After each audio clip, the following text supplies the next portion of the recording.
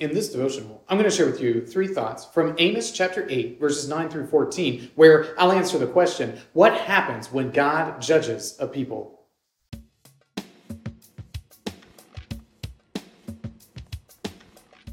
Amos chapter 8, verses 9 through 14 says, "And on that day declares the Lord God, I will make the sun go down at noon and darken the earth in broad daylight.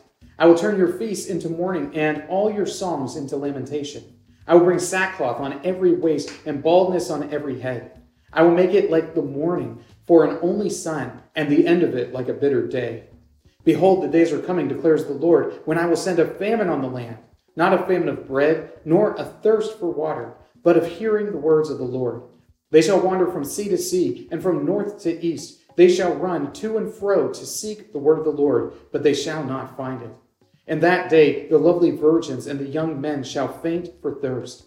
Those who swear by the guilt of Samaria and say, as your God lives, O Dan, and as the way of Beersheba lives, they shall fall and never rise again."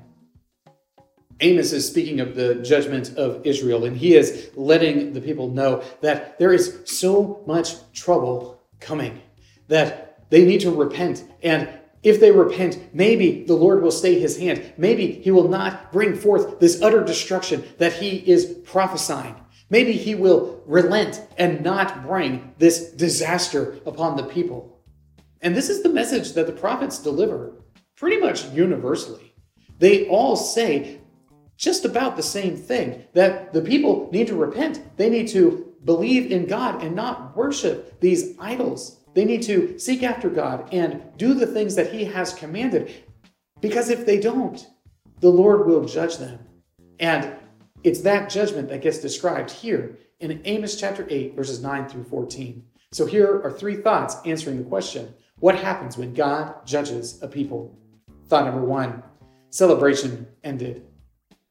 When God judges the people, their celebrations come to a close. Their feasts are not happening. All the things that they enjoy in life, they are done. There is none of that taking place anymore. Think about the celebrations that you enjoy personally. Think about the celebrations that you enjoy with your family or with your friends. And think about what it would be like. What sort of scenarios would have to happen for all of those things to be cut out, for all of them to stop and never happen again. This is what happens when the Lord judges the people. He causes such a calamity upon them that the celebrations that you and I look forward to on a regular basis, they just don't happen. They just are not taking place. People don't have it in them to do the things that they want to do. They don't have it in them to celebrate because they can't see what there is to celebrate because of all the calamity that has befallen them. So what happens when God judges the people? Celebration is ended.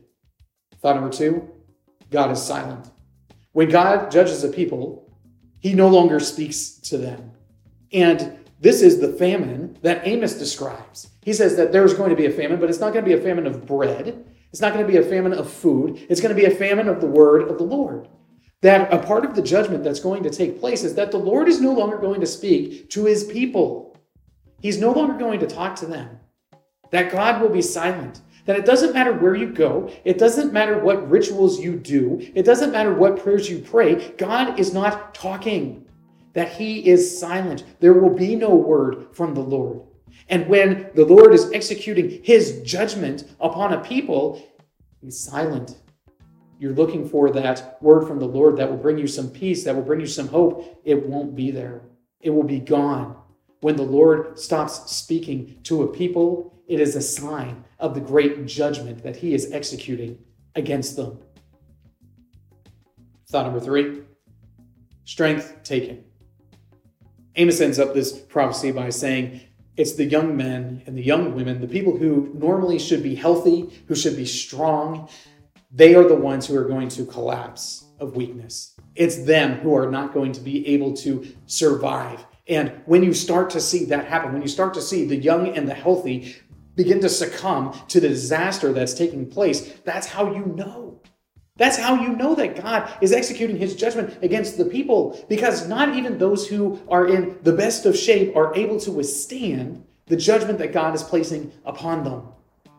When the Lord judges the people, there is no one who is exempt. The entire nation will suffer because of the wickedness that they have committed against God.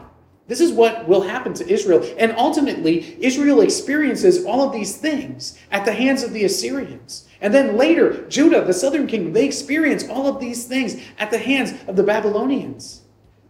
The strength is taken. Their celebrations are ended.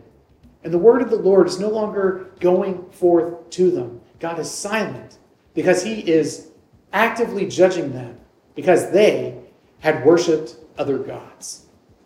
These three thoughts come from the assigned reading of Amos chapters 5 through 9. If you'd like to read through the Bible with me, you can do so by subscribing to this channel, by clicking on the link in the description, or by joining the Facebook group Through the Bible, where we are reading the text of Scripture together.